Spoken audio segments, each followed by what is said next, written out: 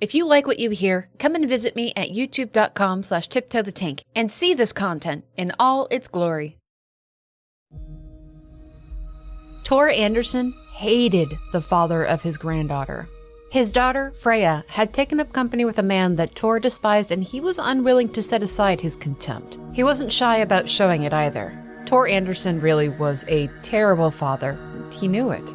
You see, the Andersons had once fought the dark presence within the lake. In 1976, about 6 years after Tom Zane had vanished into the lake, it sought them out as they were practicing their music in a field. They fought the dark presence, they won, but it fractured their minds. But let's talk more about the Andersons as a family. You see, there was something very special about their bloodline. In a world of para-utilitarians and altered world events and paranatural energies, the Andersons were simply called seers. They could find the truth, see through people's lies, essentially creep into their minds to see what they were holding back. It made it possible for them to know the unknowable, to reach out into the secrets of other people. And as a family bound with that same power, they could commune with one another in their minds, like a form of telepathy. Tor and Odin both used this power to meddle with things that they really shouldn't have, they admit. They were troublemakers through and through, but Tor was definitely the more difficult of the two. And his daughter, Freya, viewed this power of theirs as something dangerous, not something to be taken lightly. She was raised in a turbulent home with a raging drunkard of a rock and roll father, but she went on to become a strong-willed woman, graced with common sense. In 1988, Freya had a baby, a girl that she named Saga, and the father was a man who would eventually become known as Warland Dor. And Warland Dor, as Tor put it, was a complicated bastard. Maybe paranatural entity, maybe powerful para-utilitarian, maybe interdimensional being, maybe just a goddamn alien, who knows with Mr. Dor. But Tor hated him, and he wasn't shy about expressing it. Sometime in 1988, it's not known if Saga was born yet, the Anderson brothers and Warland Dor were at Cauldron Lake, having a bit of a heated discussion. An unknown pact was made between the two parties. If the Anderson brothers helped Dor with something, then he would leave. Warland Dor would leave this world and cease all contact with the Anderson family, abandon Freya, abandon his daughter, and return to where he probably belonged, the place between realities. Dor agreed, but with one stipulation. He would stay away until they all came to him. Dor took Odin's right eyeball to forever serve as a reminder of their deal. Lightning struck Warland Dor, and he vanished into the unknowable place in between worlds and realities. It was most likely Freya who filed a missing persons report on Warland Dor. She raised baby Saga on her own, but it was the following year, 1989, that Tor told her the truth of what actually happened with Dor, and she could not forgive her father for it. She took Saga and left Bright Falls. She too vanished. She would not allow her daughter to be raised in the shadow of a drunkard grandfather with anger problems and a disrespect for his own powers. It broke Odin's heart to see her and Saga go, but he understood why they left, and Tor would eventually understand too. Her absence and his own guilt over the life that he had forced upon her ate Tor up. Saga grew up believing that her father had died when she was a baby, and that it was just her and Freya. When Saga got a bit older, she started to experience her strange Anderson seer powers. But Freya did not want her daughter to develop those abilities or know the truth of her family's bloodline. So she told Saga that it was just her imagination. She discouraged her from indulging in it or exploring it. Saga grew up to live a pretty normal life. She believed that her amazing ability to sniff out the truth and put together impossible clues was just her intuition. Freya passed away. It's not known when or how. Saga went on to become an agent with the FBI. She married a man named David and had a daughter of her own named Logan. Now we get to jump a little bit ahead. It's 2010. Alan Wake has vanished into Cauldron Lake, presumably dead. The Federal Bureau of Control has arrived, and they do what you would expect of any government agency. They put up fences. They started watching and studying the lake. The general public was kept away. Animals started avoiding going near it. Even birds wouldn't fly over it. 3 more people went missing that year alone: a dentist, a teacher, and a store owner. None of them were connected to one another. None of them were connected to Alan Wake. There were no signs of where they could have gone to. And that same year, the cousin of Sheriff Sarah Breaker, a fellow named Tim Breaker, started having exquisitely vivid dreams about a man that Tor Anderson would recognize as Warland Dor. But he had no idea who this person could have been. Tim worked in law enforcement as well, and he had a sketch made up of the guy. He circulated the picture, tried to see if anyone had any leads about it, but it wasn't until he contacted his cousin Sarah in Bright Falls that he got an answer. She identified the sketch as Warland Dorr, a man missing from the area since 1988. Tim Breaker moved to Bright Falls, and in 2012 he took over as sheriff after his cousin Sarah went back to work for the government in another agency. Tim was all in on anything supernatural. It was one of his favorite topics. The strange events that surrounded Bright Falls fascinated him, and he never gave up trying to find out more about Warland Dorr. That same year, in 2012, the body of the dentist was found. But the state of the body, it was really odd. For spending 2 years in supposedly a body of water, it was mostly intact. Cause of death wasn't drowning either, it was chest trauma. And they were found in a shallow grave. Someone had put them in there, but their bodies showed signs of being waterlogged. Like they were bloated to hell, but again, they hadn't died of drowning. You see, Cauldron Lake had long been watched by locals who knew that there was something dangerous within its unending depths. They were known internally as the Torchbearers, and after the 2010 incident with the writer Alan Wake, their watch became tireless. They would not allow anything from the lake to compromise the safety of their home. Their methods at first were clumsy, like they were feeling around for answers in a pitch-black room. When the dentist came out of the waters in 2012, he was taken, and the locals did what they had to do. They killed it. Twin brothers Ilmo and Jaakko Koskela rose to leadership positions. They were highly involved in their community, and they were constantly plotting endeavors to bring tourists into the area. They wanted to keep their small towns alive and well, and that meant hunting anything that came out of the lake. The older population wasn't able to contribute as much. The economy was struggling, the young folks weren't sticking around, so the Koskela brothers patched up as many holes as they could. In 2013, the Koskela brothers created the Cult of the Tree. And the point of the cult was to be a local boogeyman, something to be feared by outsiders, to keep them away from the lake and the surrounding forests, away from where they searched out and hunted the taken. After all, what real cult calls themselves a cult? It's silly, but it was effective. Especially at night, people stayed away from the lake and the forests. That same year, the Koskela brothers found a Federal Bureau of Control facility called the Lake House. See, government fences didn't really mean a lot to them. Fences were just a small problem that bolt cutters could fix. They infiltrated the lake house and made off with some FBC files related to the lake. They found out about Rose Marigold, the waitress from the diner. They found a file related to the Cult of the Tree, which called them disorganized and a low threat. They found files that told them exactly what the Taken were, what the clicker was, how they could use it to ritualistically kill the Taken. They learned who Alan Wake was, and they believed that he was the source of the evil within the lake. The cult decided that should Wake ever appear outside that lake, they would kill him, stop the darkness at its source. The cult began tapping and commandeering FBC equipment to monitor the lake themselves and track anything that came out of it. They found manuscript pages, Taken, and one fateful day, they found the goddamn clicker. They recognized it as an object of power, one that they could use. They learned of a ritual process using the clicker which would kill anyone who came out of the lake infected with the darkness. Over the years, they would become effective protectors of Bright Falls and its surrounding communities. One terrible night, Ilmo Koskela had a vicious nightmare. He saw himself covered in blood, murdering all around him, killing his twin brother in cold blood.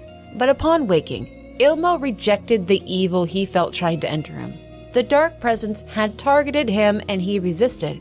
His mother had raised her sons to have honor, backbone. The dark presence passed over the Koskela brothers, seeking weaker targets. Ilmo and Jaakko knew that something terrible was approaching, and they did everything in their power to ready their community for the coming war with the darkness. Over the next decade, things grew complicated. Things were nudged along, so to speak. The Federal Bureau of Control continued to study the lake, trying a number of odd experiments to recreate reality-impacting events through art, at one point even using nursery rhymes in tandem with rituals. Rose Marigold kept vigil over the lake, ever obsessed with the idea of Alan Wake and being his muse. She would receive directions from Alan from the lake, though, effectively becoming his Lady of the Light, what Cynthia Weaver was once to Thomas Zane. She would have a role to play in the coming story, but until then, she ran her Alan Wake fan site, wrote very strange fan fictions, worked at the Oh Dear Diner, and used a rifle on any Taken she found out in the forest. By 2014, Odin and Tor were ready to be retired, and it was Barry Wheeler himself who saw to their care. After Alan vanished, he'd served as their band manager, getting them out into the world for one more big tour. But after a few years, it was time for them to rest. He established the Old Gods Foundation in Bright Falls and purchased the old home of Thomas Zane, who is widely known as a filmmaker, but more on that later. Zane's old home was converted into a nursing home called Valhalla. It became the home of Odin and Tor, and then eventually Cynthia Weaver, Pat Main, and many other aged folk around Bright Falls. Rose Marigold took a part-time job there as a caretaker and protector. Barry didn't stay, though. He went back to New York for a while. There, he paid regular visits to Alice Wake. Her life was in ruins after Alan was gone. There was so much pain and confusion, and functioning for her was nigh impossible, and understandably so. She went through a traumatic experience, and she felt so much guilt over Alan's supposed death. And it's here where we begin to dip our toe into what's happening in the dark place. You ready, friend? It was about 2017 when Alice began to be haunted by Alan. She couldn't remember what had happened at Cauldron Lake, her time in the dark place, but when it was dark, she could hear the clacking of a typewriter and Alan's voice. But those hauntings, they turned violent. It was Alan, yet it was a monster. Alice turned to the FBC. They were still investigating Bright Falls, and she needed help. At this time, Zachariah Trench was still the acting director of the FBC. Dr. Casper Darling was still the head of research. This was all well before Jesse Faden arrived on the scene, well before the Hiss invasion. She doesn't know how, but when Alice left their offices, she remembered everything about the dark place. She remembered seeing Alan descend into the lake as she came up from it. Alice Wake understood that her husband was still alive, that these hauntings were him reaching out, and she could see him because she too had been touched by the dark place. And Alice Wake immediately began planning. She observed the hauntings, discovered what Alan was experiencing, and she took action. Alan was failing to write himself out of the dark place. His story was never right. It was never complete. He kept changing it. He kept doing edits and sometimes just whole entire rewrites of the story. The effects of these writings were nudging people's lives towards Bright Falls. It couldn't go on like this forever. So Alice began assembling videos and images for a fake art exhibit. In these videos, which would be delivered to Alan eventually, she spelled out her suffering, her outlet in her artwork, her desire to show the world the darkness of his world, and why she took photos of the hauntings. And she did it goddamn masterfully. She understood that the nature of Alan Wake's writings couldn't continue in a loop.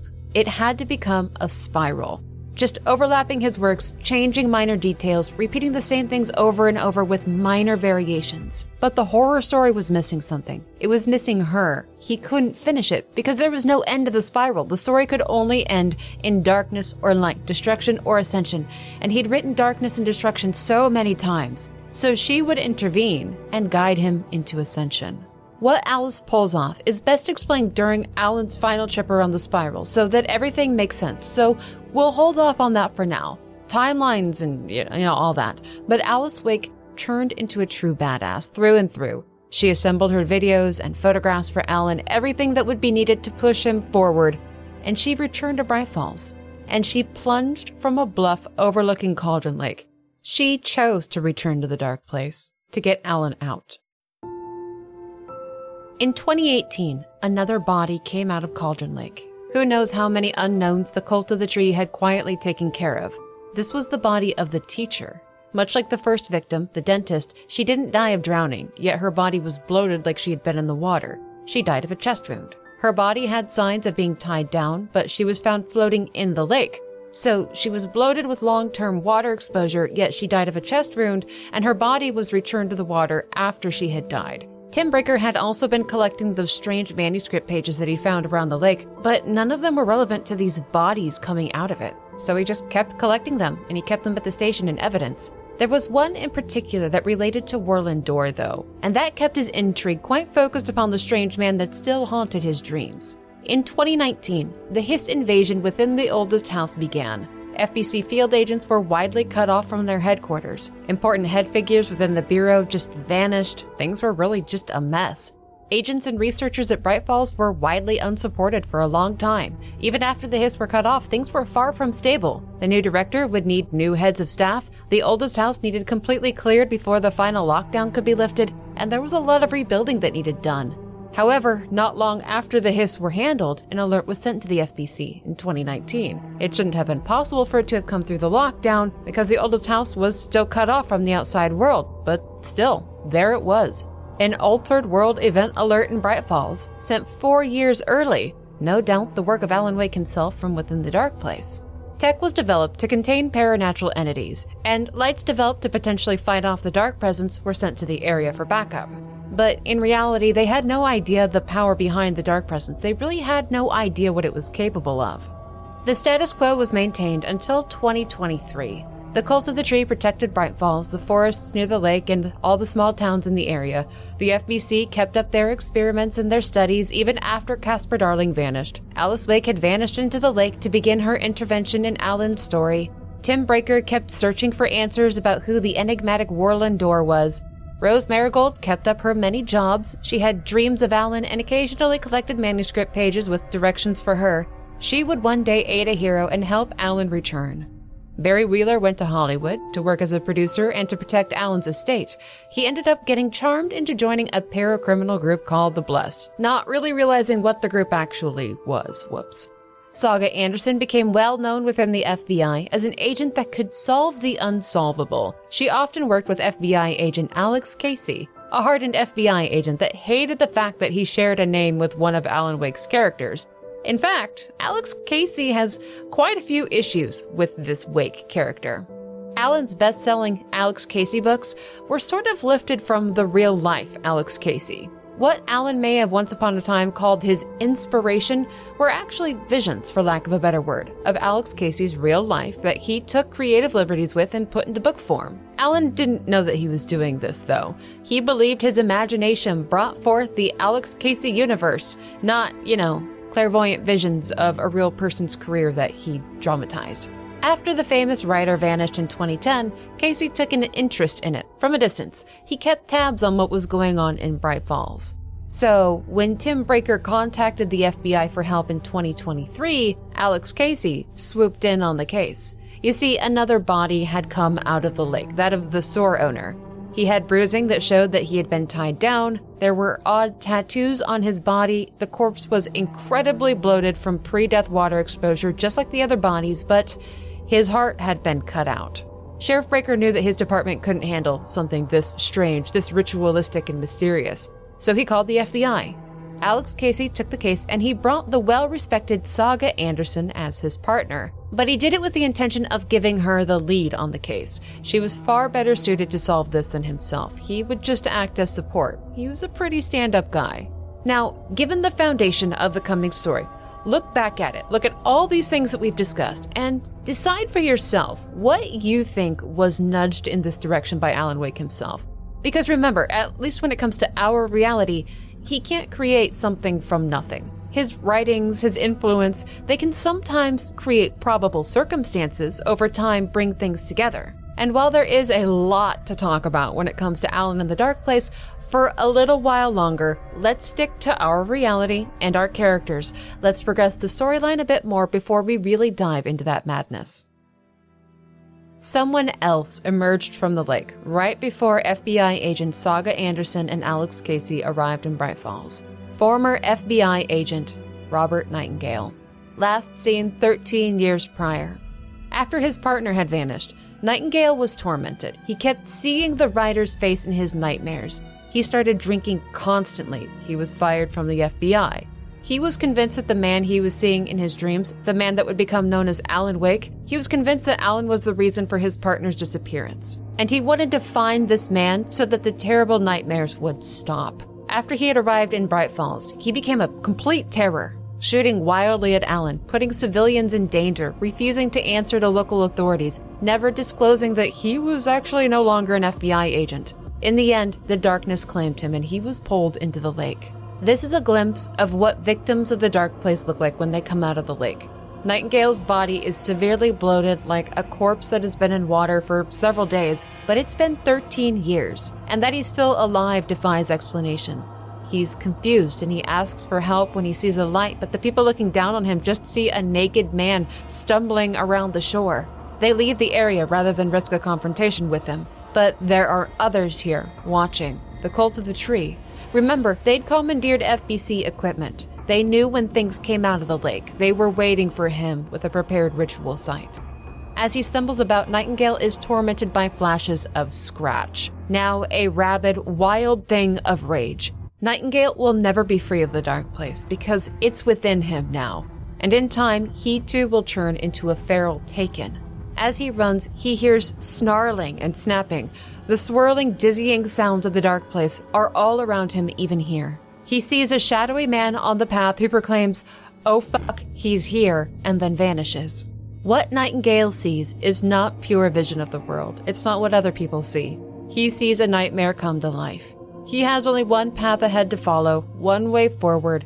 He will be easy prey for the Cult of the Tree, who waits for him at the top of the trail. The figures that walk towards him seem evil, shrouded in darkness. Nightingale has no defense. He doesn't even have the dignity of clothing. He tries to run away, only to be shot like he's an animal being hunted. He doesn't get much farther before another masked person jumps at him from a campsite and stabs Robert Nightingale repeatedly. But this won't be the end of his suffering. Nightingale may not realize it, but when he came out of the lake, he was already a dead man walking. There's very little goodness in the story that he's a part of now. This is a horror story. Bloodied and dying, he is restrained to a picnic table by the Cult of the Tree. Presumably, it is Ilmo Koskela himself that leads the proceedings. He proclaims their reason for being, they watch in the night. Then he plunges the knife into the chest of Robert Nightingale. This is how the Taken are killed. He reaches into the cavity and he rips out Nightingale's heart, killing his physical body, but the darkness must be killed too. They need to put the clicker into Nightingale's chest and flick the switch, just like Alan Wake had done to Barbara Jagger 13 years prior. But here is a complication. Outsiders intrude upon the ritual. The two people who saw Nightingale stumbling around earlier, they found the ritual site at the height of the bloody violence. The cultists flee the area. Their anonymity must be maintained and the site is compromised. They flee without finishing their ritual on the body of former FBI agent Robert Nightingale. That another body washed up right as the FBI was arriving in town almost feels planned. Agents Saga Anderson and Alex Casey are en route to Cauldron Lake, to the newest murder site. Casey in particular knows a bit about Alan Wake, but neither of them actually know what happened here 13 years ago. They're FBI, not FBC. Publicly, Alan Wake disappeared while on vacation with his wife, presumed drowned. The two agents are colleagues, but they're familiar and friendly with one another as well. Saga's daughter, Logan, is talking to her mother over the phone, telling her about the newest episode of Night Springs, and asks her mother to tell Casey not to brood so much. Saga's husband and daughter are across the country in the state of Virginia, far away from the weirdness of Bright Falls. Casey makes his gratitude known to Saga, that she's here with him. He knows that he doesn't have the chops to solve this alone, and Saga Anderson has a talent for finding the truth. So, during the drive to the murder scene, he informs her that she will be taking the lead on this case. The first of the local police that they meet is Officer Mulligan. His partner Thornton is up at the murder site, and these two are deeply ingrained in the Cult of the Tree. They know what happened to Nightingale, of the Dark Presence, the Taken, the FBC stations around the lake. They were both around back in 2010 when the Alan Wake AWE took place. They're also responsible for a very serious murder that took place quite recently. They shot a woman named Monica Thompson. They thought that she was a Taken. Mulligan was the one who pulled the trigger. They dumped her body in the Huatari well at the nearby hamlet of Watery, intent on just covering up the killing. A certain writer knew, knows, or nudged this tragedy. Their guilt over this would make them part of the story to come. But let's not get ahead of ourselves. Let's just stay in this reality for a while. Before trekking down to the site, Saga enters her Mind Palace, as she calls it. She believes this to be her version of the Mind Palace technique. The form that her mind place takes is their makeshift office back at Bright Falls, at the lodge that they're staying at. It takes this form so that she can be more connected with her present environment. She internally reviews the 3 known murder victims who have emerged from the lake, ponders over the similarities and the differences, and reflects on the profile of the killer. She will come here often to put things together, clues from her case, connect people and events, think through challenging ideas, review manuscript pages, rewatch TV spots that she finds, and very importantly, profile people involved. The two agents poke at one another as they go down the broken steps of the path. Once upon a time, this place was freely traveled by visitors and locals. But after 2010, the FBC showed up and put up the fences. Now it's just kind of sad. It's a dead place. The only people who go through are officials or people who break in. Campsites, rental cabins, even the general store have slowly been overtaken by nature.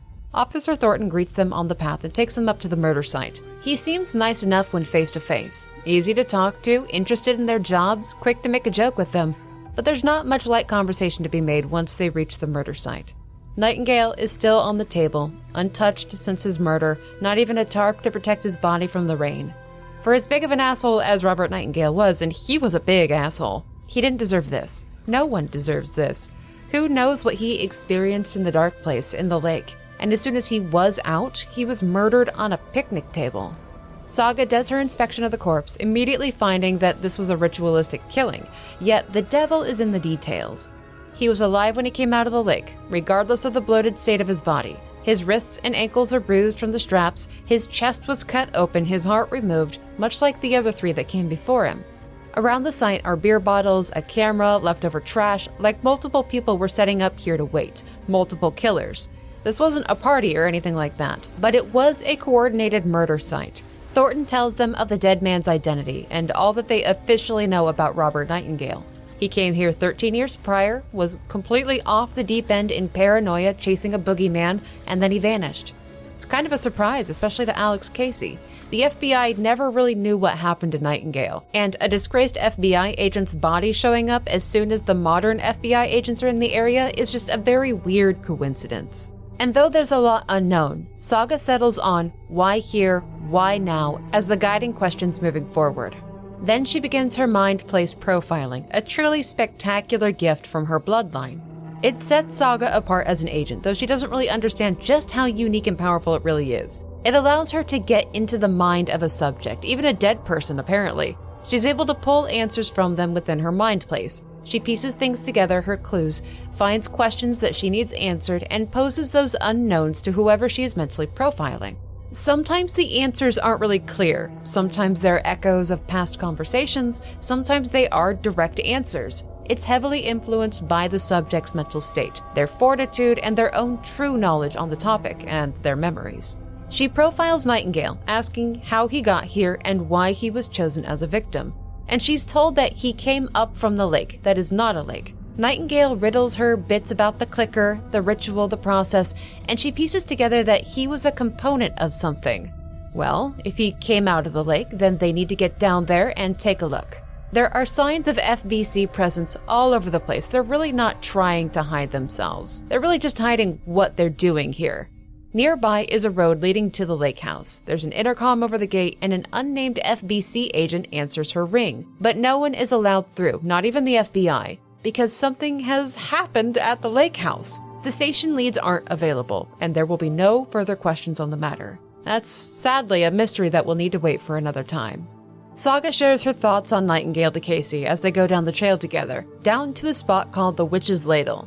And there's a strange obstacle in their way. A large tree stands over the path, but it's like a boulder is wedged in the base of the tree, blocking the path down to the shoreline. But this is the path that Nightingale had to have taken to come up from the lake, and his footprints are still visible in the mud. How did he get past or through the boulder? Furthermore, there's a page on the ground, written with a typewriter, with some handwritten edits scratched into it. Casey immediately identifies it specifically as a manuscript page, like a draft of a story. But this page, it's about them, about Nightingale, his murder, their arrival, and what she was doing at this very moment, reading this page. But neither Saga nor Alex Casey are mentioned by name. They're referred to as them and they. Undoubtedly, somebody was playing a game with them specifically. Nearby is an old sign that relays the fable of the Witch's Ladle. It's a wild tale, local folklore. Yet the woman resembles who we would know as Barbara Jagger. The dark presence once wore her face and used her body to try breaking free of the dark place. After she and Tom Zane the poet vanished back in 1970, she became a bit of a local cryptid. To stop the dark presence back then, Tom disappeared into the lake, writing himself out of existence. Yet there were still bits of him that existed in the collective consciousness. Over the following decades, Tom the poet was instead remembered as Thomas Zane, the eccentric filmmaker. That could be because of his own final writings, or perhaps the influences of Alan Wake himself writing in the dark place, though there are a few that remember Tom as a poet, not a filmmaker. People like Cynthia Weaver, Alan Wake, the FBC director Jesse Faden. But anyways, staying on topic. Barbara Jagger, or the Witch, has a hole in her chest where her heart should be. Saga and Casey need to get back to Bright Falls to properly inspect Nightingale's body in the morgue. But that sign will be a good spot to remember. It's more than it seems. The entire area is freakishly flooded, so she can't proceed down the path anymore anyways. It's time to get back to Bright Falls so they can see what the corpse of Robert Nightingale can teach them. The sheriff is waiting for them at the Oh Dear Diner, as are the folks who interrupted the ritual murder of Nightingale. Bright Falls is still a cute, picturesque town, but there's a sad emptiness about it too. It's a common fate for most small towns, isn't it? If they don't expand and keep up with the world, then businesses and young folks, they just leave. There's still enough life here to keep the town going, but this place hasn't exactly thrived over the last decade.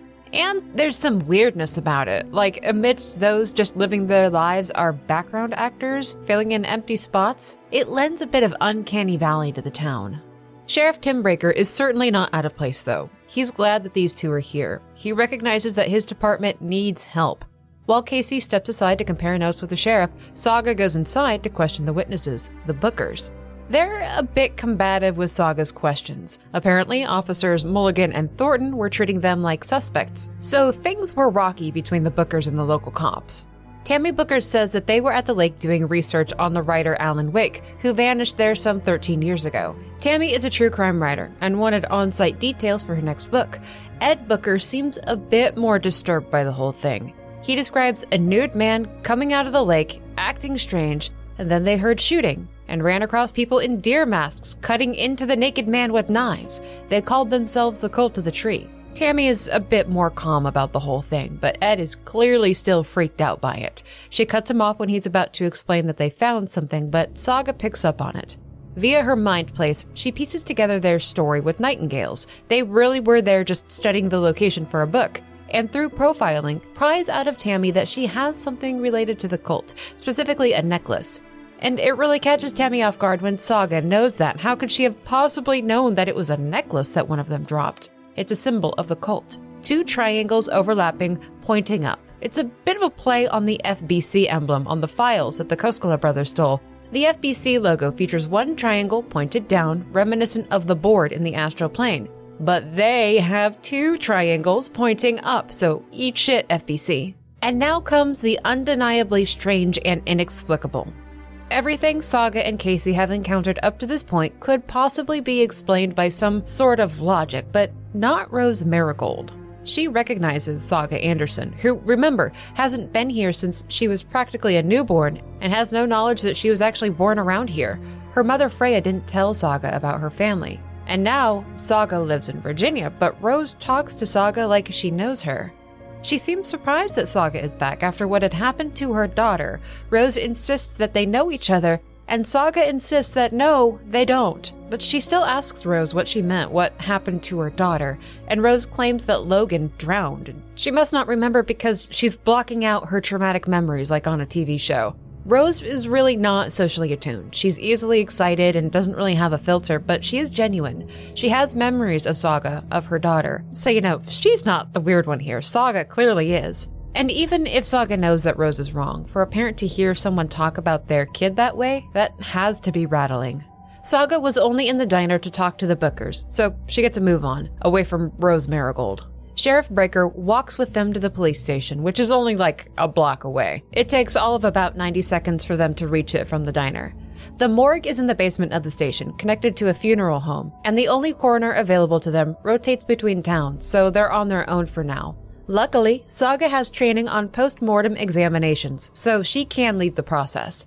Not a lot gets cleared up, though. The questions that they started with at the murder site just kind of deepen. Like, they saw that he had tattoos under his skin, but there are also words tattooed onto his heart. But they can't make out any of the words. It's like they're smudged and backwards.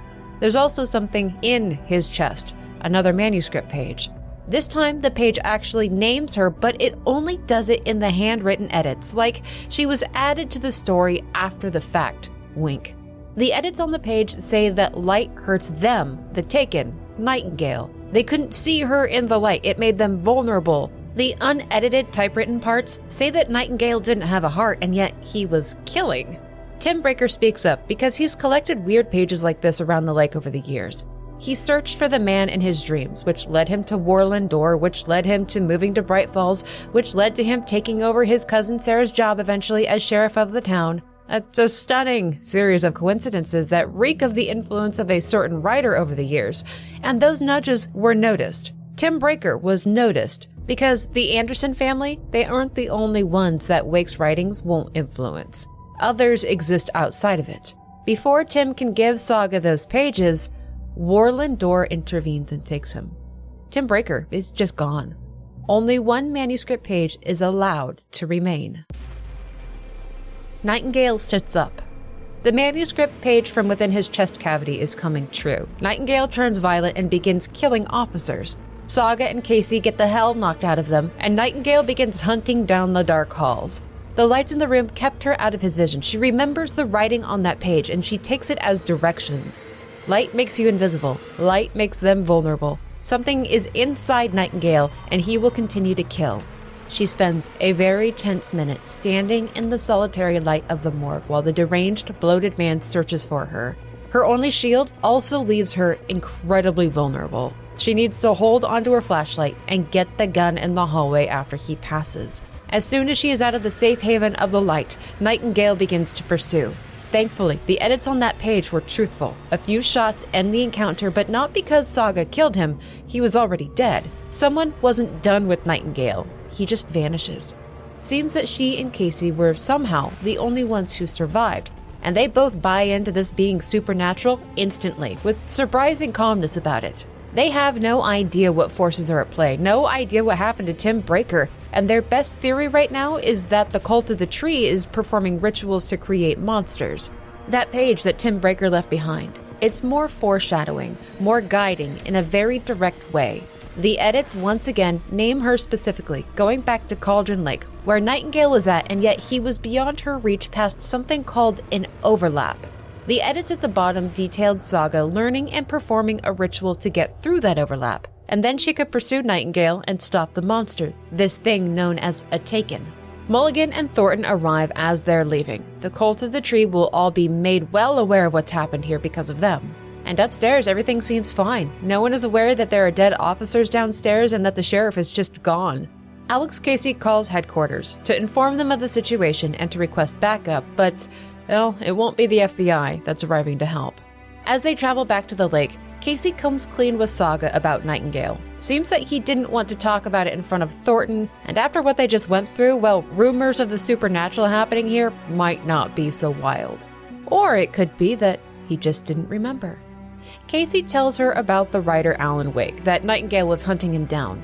Alan Wake wrote books starring a detective named Alex Casey. What Alan thought was inspiration was a clairvoyance of sorts, peering into the life of the real Alex Casey, taking creative liberties to make his crime thriller series. And here is where something truly strange happens, and yet neither of them are aware of it. Casey starts talking about a series of murders that took place 10 years ago in New York City. But the details that Casey gives aren't really what happened. They're what he suddenly remembers them being. He says that it was a cult that did it, a cult that started in 2013, a cult that, in this version of the story, worshipped Alan Wake and wanted to bring him back, not a cult that, hunted and killed anything that came out of the lake and was the absolute enemy of Alan Wake. Not a version of the Cult of the Tree with creative liberties taken with it. I say that with complete sarcasm, by the way. According to the agent, this cult, they taunted the real FBI agent Alex Casey with fragments of Alan Wake's books, sections that described murders that this cult was now trying to recreate. He says those 2013 cult murders were what led him into looking into Alan Wake's story. While the Anderson family exists outside the influence of what is happening within the dark place, Alex Casey does not, and Saga has no reason to believe that Casey is stating anything other than fact. At the lake are a couple extra vehicles, a motorcycle and a nondescript white van, so there may be other folks out on the trail. While they walk, Casey asks Saga for toy ideas for Logan's upcoming birthday. So he knows and remembers that Logan is alive and home with her father in Virginia. And Saga wonders aloud, what sort of a cult calls themselves a cult? And remember what Casey had said to her in the car about the murder cult in New York? Well, he says that cults don't call themselves cults, so it would be strange if a cult in New York actually did call themselves a cult, like the cult of the word, right? At an FBC monitoring station, they come across a new face, Ilmo Koskela, twin brother of Jaakko Koskela, local entrepreneur, troublemaker, tour guide, and unbeknownst to the FBC and the FBI, local leader of the Cult of the Tree, alongside his brother. Ilmo has guided an FBC technician here. Now, of note, when Ilmo greets Saga, he does so as though they're strangers. He gives his name and he says, "Nice to meet you." The FBC technician, Steven, he's making repairs to the station. The wires behind the incredibly thick metal panel have been frayed and damaged. What Ilmo says is the work of raccoons, which, yeah, sure bud, very charismatic and delightful, but raccoons, my dude? Steven says that there's something in the wiring that isn't supposed to be there, and Ilmo seems to be in damage control mode, trying to downplay anything suspicious that Steven may find.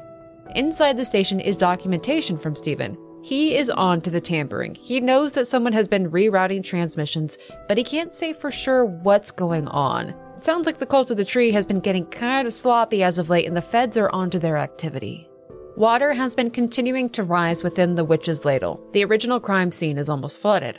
According to that manuscript page that Tim Breaker left behind, there should be something around here to teach her a ritual to get through something called an overlap, where Nightingale is now. She finds his tracks, and the two FBI agents decide to split up, and Saga treks down into the flooded ladle alone. From there, she loses Nightingale's trail, but she can feel him nearby. She can reach out to him here, profile him, draw out answers. Nightingale reveals that the tree was a threshold, a spot in this world that connects to the dark place, where they meet, where they overlap. Saga finds his footprints there again, this time going into the tree, and a dark orb is covering something.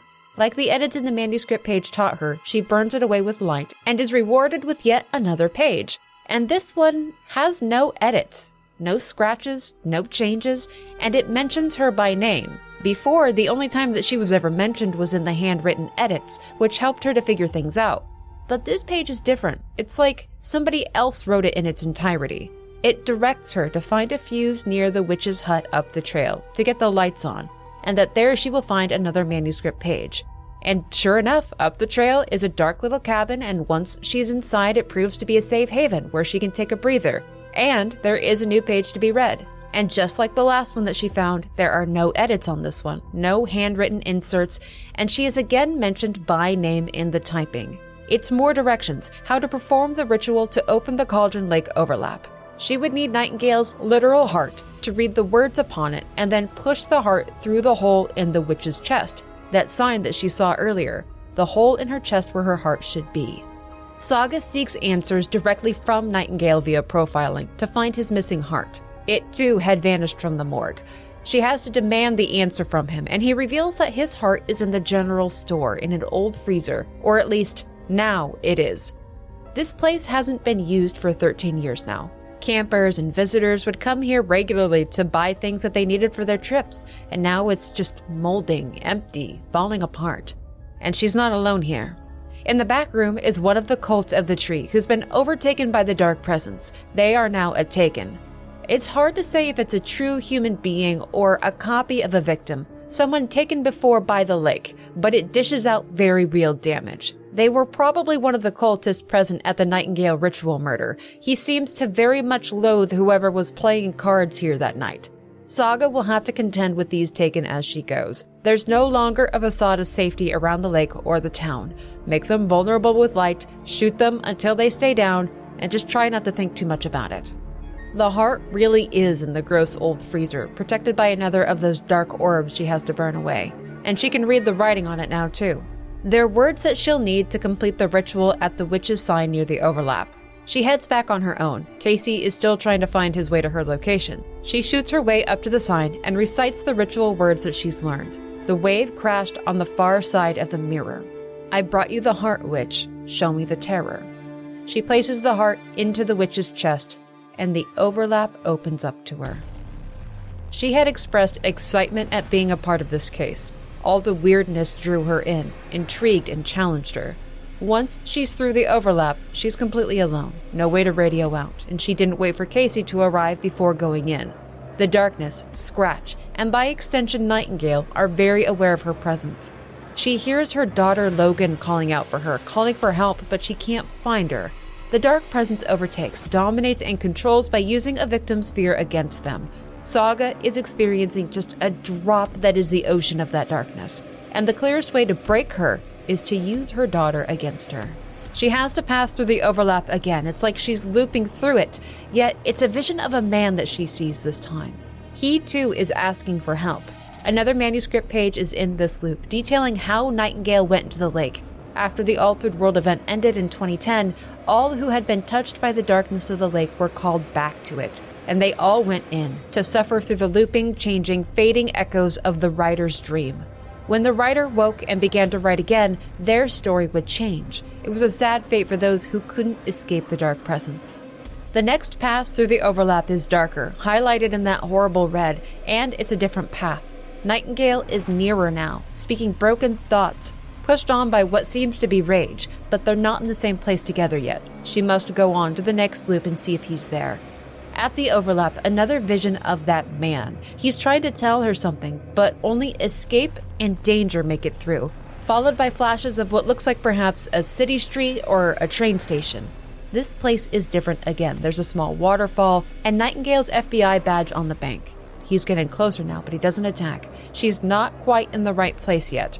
Nightingale is growling about something called the clicker. He wants to be shown the clicker. Before the next overlap pass-through, Saga clearly sees a vision of train tracks, perhaps a subway system. When next she exits, Nightingale is there. This is where they will meet, where they will haunt one another. Nightingale's speed defies explanation, and he's highly aggressive, but the same rule applies to him as all other Taken. Make him vulnerable with light, and then keep shooting until he doesn't get back up. But Robert Nightingale continues fighting, pursuing, and speaking even as his body is starting to fall apart, even as his intestines are starting to pour out. He tries to cleave Saga down. It takes several shots from high-power weaponry to stop him. With the hopefully final death of Nightingale, darkness begins to recede, and Saga sees that man again, this time more clearly, yet their attempts to speak are disjointed and faded. She tells him her name and that she's at Cauldron Lake right now. He says something about danger and the dark presence, and then it's gone. The overlap is closed. Saga is standing on the shoreline of the lake. The waters have receded with the decline of the dark presence's power.